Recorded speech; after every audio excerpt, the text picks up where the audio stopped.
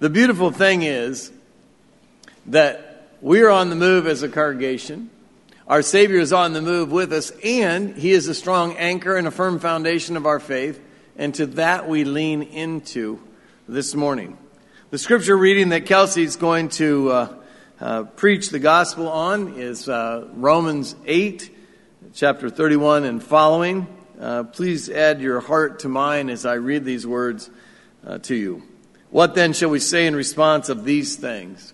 If God is for us, who can be against us?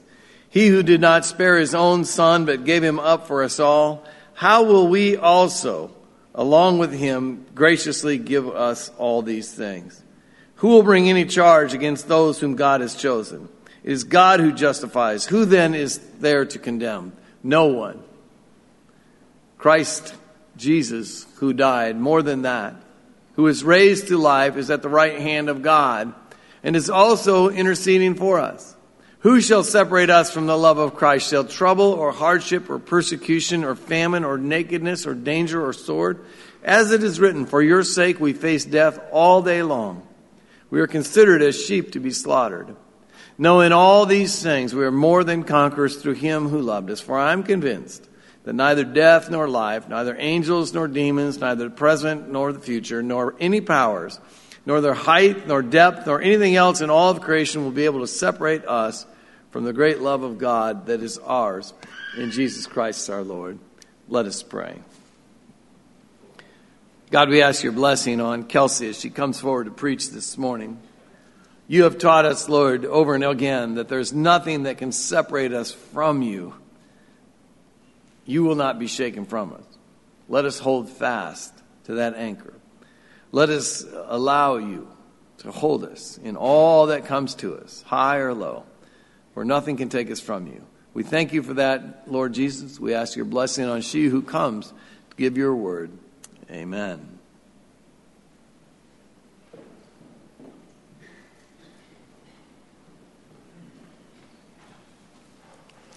Good morning.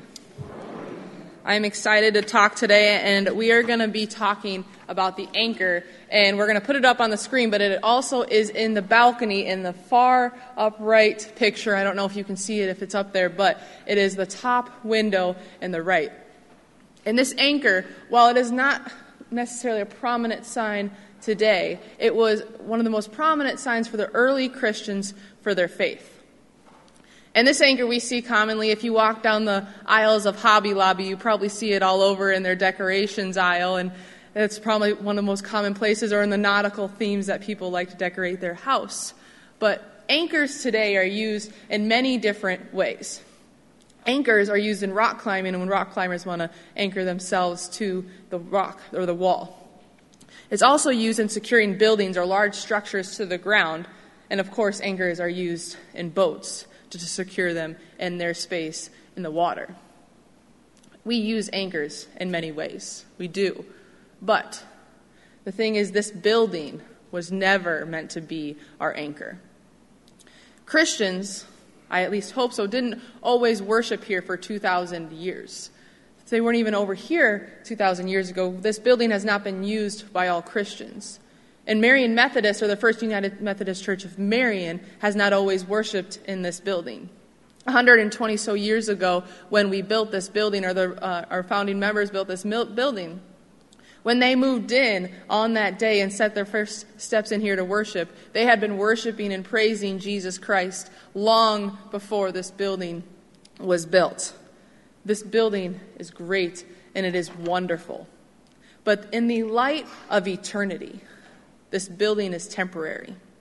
This building is made of earthly materials, not heavenly ones. And anything that is not made of heavenly materials is temporary. And while this building has stood hundreds of years and has been added onto and served us great, it is not eternity.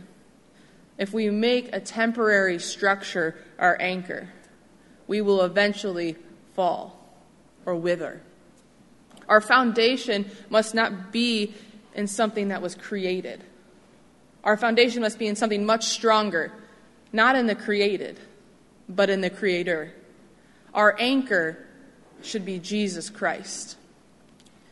Jesus is the only anchor that can sustain us, the only anchor that can hold us.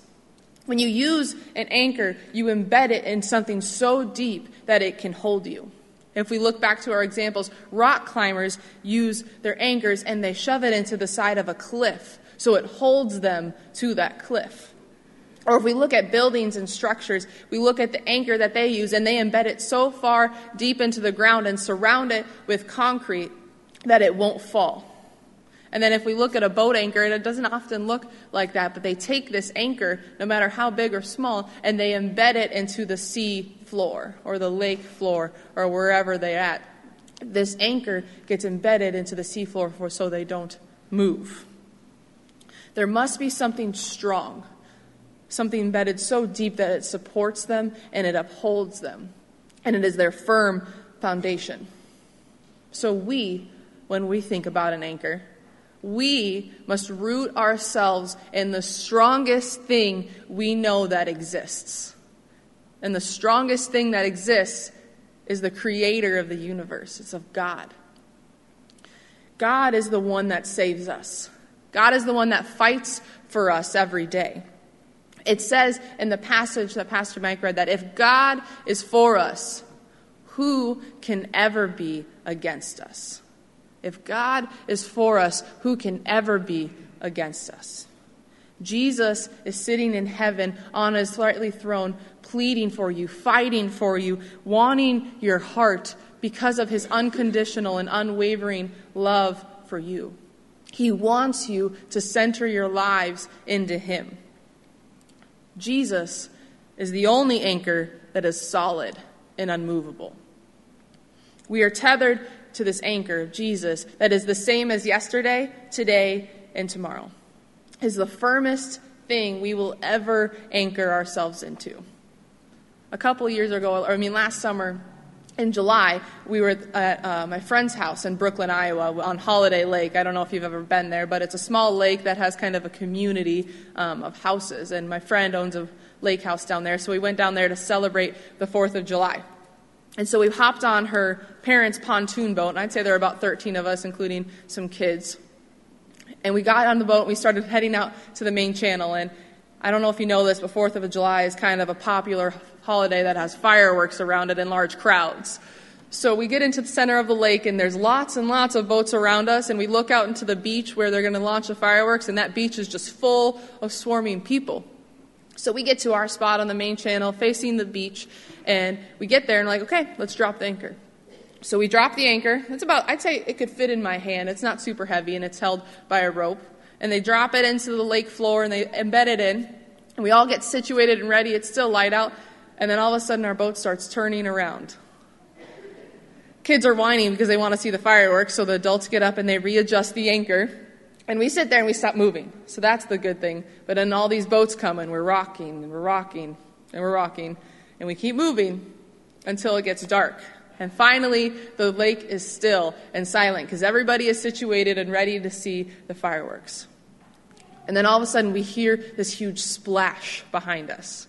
So we all look back and we think it, and then we see all the other boats looking around and looking towards where the splash was. And we all are like, okay, maybe it was another anchor or something. And so we go back and look at the beach, and then all of a sudden there's another huge splash to our side.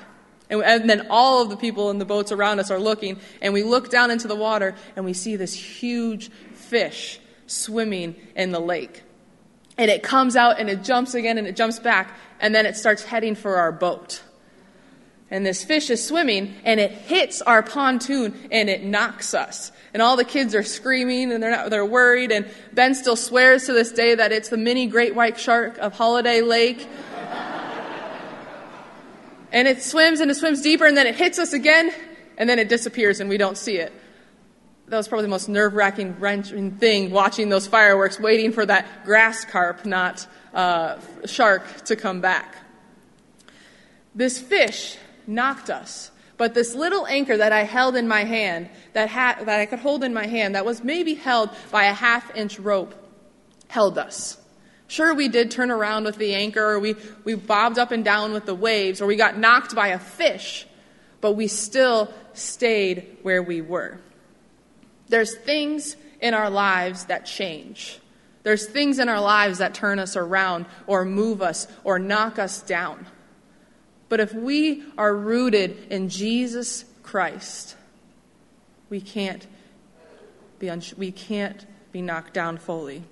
We have this hope in Jesus, this hope in his promises, and the promises that he said in Romans 8 when Paul said, I am convinced that nothing can ever separate us from God's love. No trouble or persecution or danger or death or life or worries. Nothing.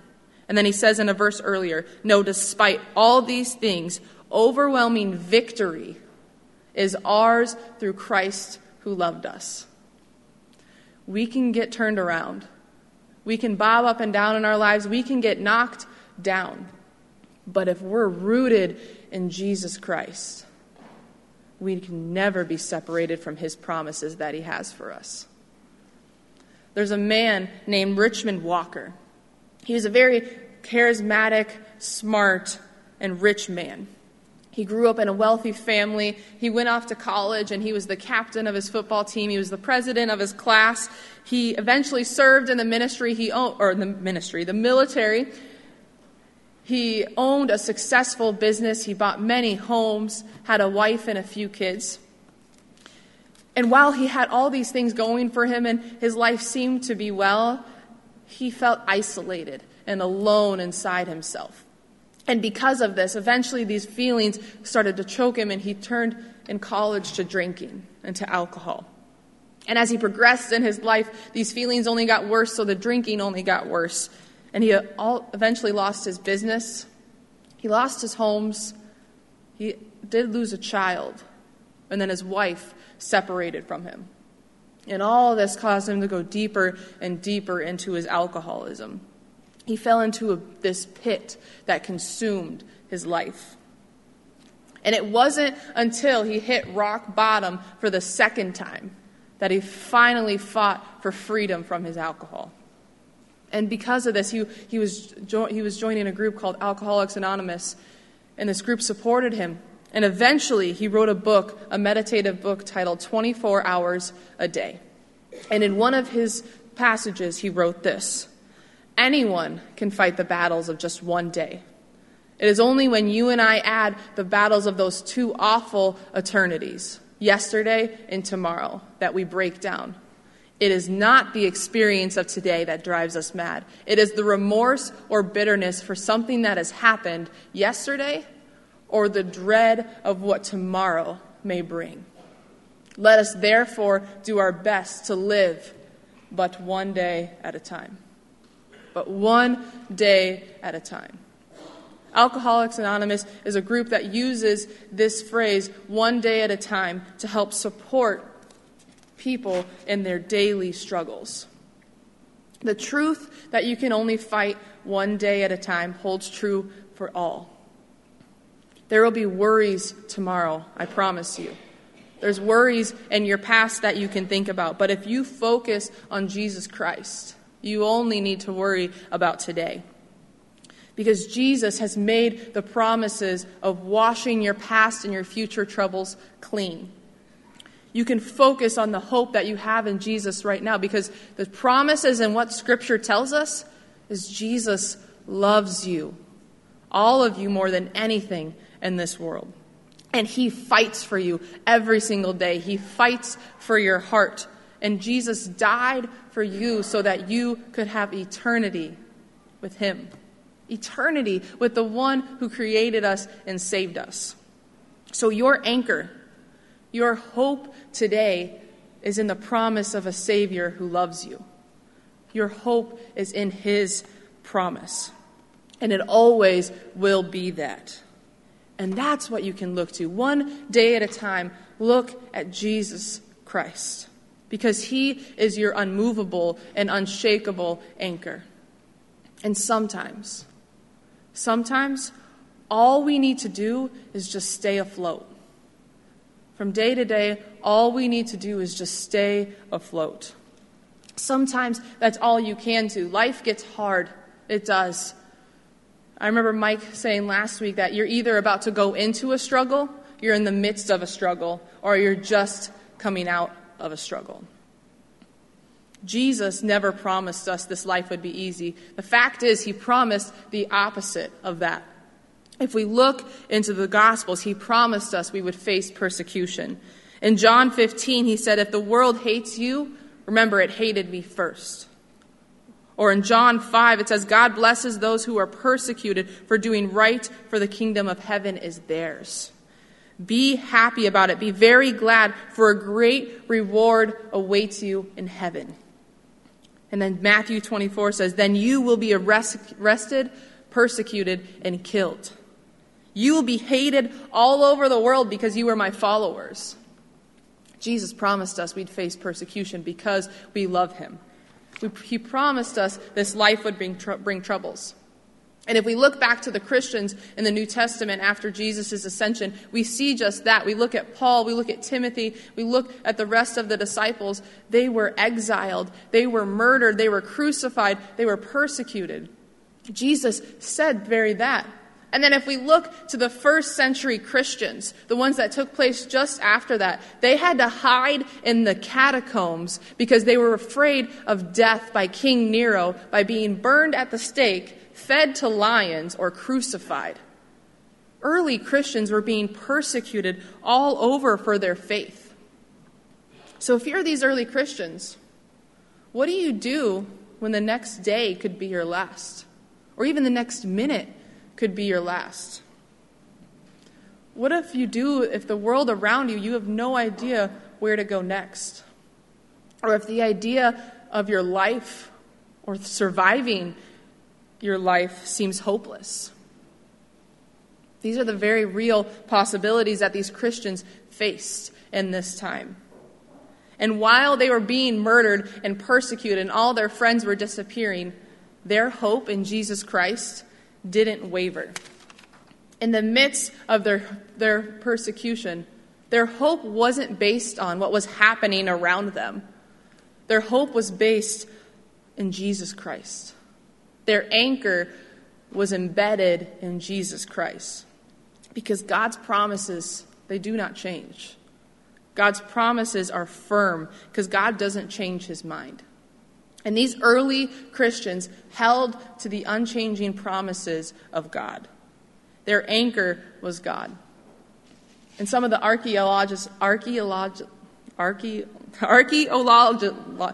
people who study fossils, some of those people today, they found some of these grave sites of these early Christians. And they found a bunch of different ones. And in one specific grave site, they found 70 different examples of the words, peace be with you, on the grave. And next to it, you can put the picture up of an anchor. There was an anchor on 70 different headstones in this grave site. Now, if we look at the headstones today in our graves, we see people put things on their gravestones that are very important to them. And this anchor was the prominent part of their faith, because the anchor was the symbol of their hope and the promises of eternity with Jesus Christ. In their times of persecution, they made it through their days focusing on him and on Jesus in eternity, not on the certain death that was waiting for them. A couple years ago, about February 2016, I got a job in Vinton as the youth director at the church, in the Methodist church there. And we actually didn't move to Vinton until April. And so the first weekend in April, Ben's family, his dad and his mom and his older brother Lucas and his younger brother Jacob came and helped us pack up our apartment in North Liberty and helped us move out to Vinton in a house. And so we moved in all day, and then we get to the end of the day and everything's in the house, not necessarily unpacked. And we get there and we move, and then we say goodbye to his parents and his brothers so they can head off to Huxley and Slater near Ames. And then we see the daunting task of unpacking our house, so we send Brinley, who was 4 months at the time, to my parents because it's hard to watch a 4-month-old and unpack. And then that next Tuesday night, we were sitting on our couch after work and staring at the pile and tower of boxes in our living room, staring at them hard enough, willing them to unpack themselves, but the plates didn't go in the hutch without us. So we were sitting there staring at the boxes. And then Ben gets a call from his dad, and his dad's like, have you heard from Lucas in the past couple days? And Ben's like, no, I haven't talked to him since you guys left. And Rod's like, okay, well, he didn't show up at work the past 2 days, so we're going to keep giving him a call. If you want to call him, that'd be great. So Ben calls him, and Ben calls him, and Ben calls him. Ben calls him. I think he's at 20 calls, and he gets a call from his brother Jacob and says, we're going to head over to his apartment now, his mom and his dad and Jacob. So they head over to Lucas's apartment, which is about 15 minutes away, and they get there, and the door's locked. And we're sitting there, and Ben's yelling at me, why aren't they breaking the door down? Why aren't they breaking the door down? And they eventually get the cops to come to his apartment. Cops open up the door, break it down, tell the family to wait outside. They go in. They come back out, and they said, your son is gone. He took his own life. And so they sat there. They didn't know what to do. Ben and I didn't know what to do. We packed a bag, threw it in the car, got in the car, and drove to Huxley. We had to make a couple stops along the way. We were an emotional mess. We couldn't focus on the road. Tears were clouding our eyes. And we got to Slater and Huxley, and we just were with family. And when you're in that point, you don't know what to do. Everything in our world was spinning. We were spinning around. Everything in our world knocked us. We didn't know what to do or how to necessarily handle this tragedy or this grief. And I was reading the scripture from today when I was preparing for this. And there's a scripture a few verses beforehand. It's Romans 8:28, and it says, and we know that in all things God works for the good of those who love him, who have been called according to his purpose. When Lucas died, we felt like the world was caving in around us. But we knew that in all things, God works for the good for those who love him. We rooted ourselves in the promise of God's goodness. In all things, he would work for us. And then if we turn to the Gospel of Matthew and look at the Sermon on the Mount, Jesus was preaching to his followers, and he eventually said, seek the kingdom of God above all else, and live righteously, and he will give you everything you need. So don't worry about tomorrow, for tomorrow will bring its own worries. Today's trouble is enough for today. Today's trouble is enough for today, my friends. Sometimes all you can do is focus on today. Just one day at a time and get through it. That's what we did. We took one day at a time. We had to. That's all we could do.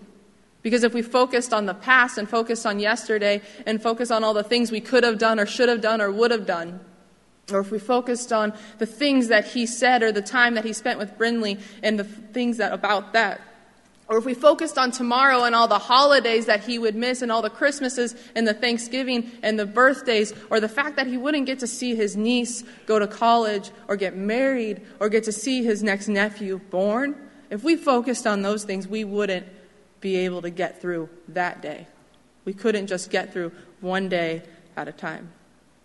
So we rooted ourselves in God. We reached out to our church family and put ourselves in that. We reached out for meals, for love, for support. And this also happened a week before a Chrysalis flight. So we rooted ourselves in our Chrysalis community and our Chrysalis friends and where our hearts and where God had called us to be, and supported the students that had gone on that Chrysalis flight.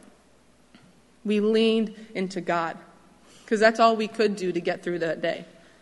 In the face of the tragedy of our lives, we leaned on the unwavering promises of God. The unwavering promises that are in his scripture that says he will never leave us or forsake us. And as we walk through the valley of the shadow of death, he is with us. We just need to worry about today and take one day at a time, because tomorrow has enough worries. The anchor of our lives, the thing that keeps us from sinking, from falling every day, is Jesus Christ. He's your anchor yesterday, today, and tomorrow. Whatever you're facing, whatever hardships in your life, whatever bitterness or thing that's happening, Jesus is your anchor. He's your firm foundation. He holds you. And if we look back to the scripture from today, it says, "Who shall separate us from the love of Christ? Shall trouble or hardship or persecution or famine or nakedness or danger or sword? As it is written, for your sake we face death all day long. We are considered as sheep to be slaughtered.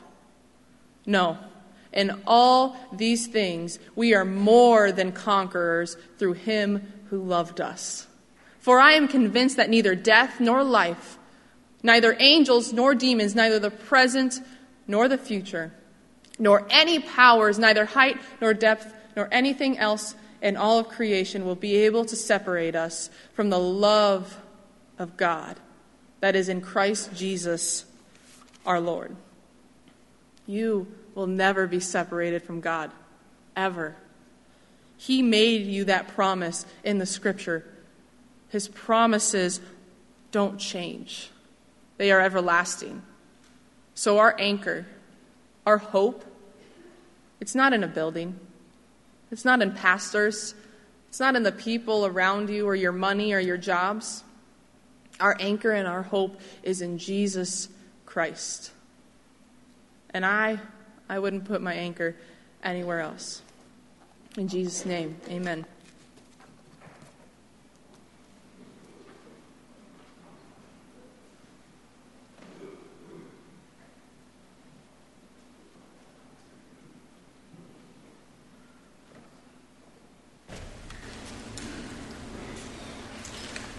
I was listening to Kelsey's sermon today, and actually I'd heard it before today, and as she talked about those graves of the ancient ones that had anchors on it, not so ancient either. Pastor Stan Weirson has a giant anchor on his grave. If you go down to Oakshade and say it reminds us that our anchor holds.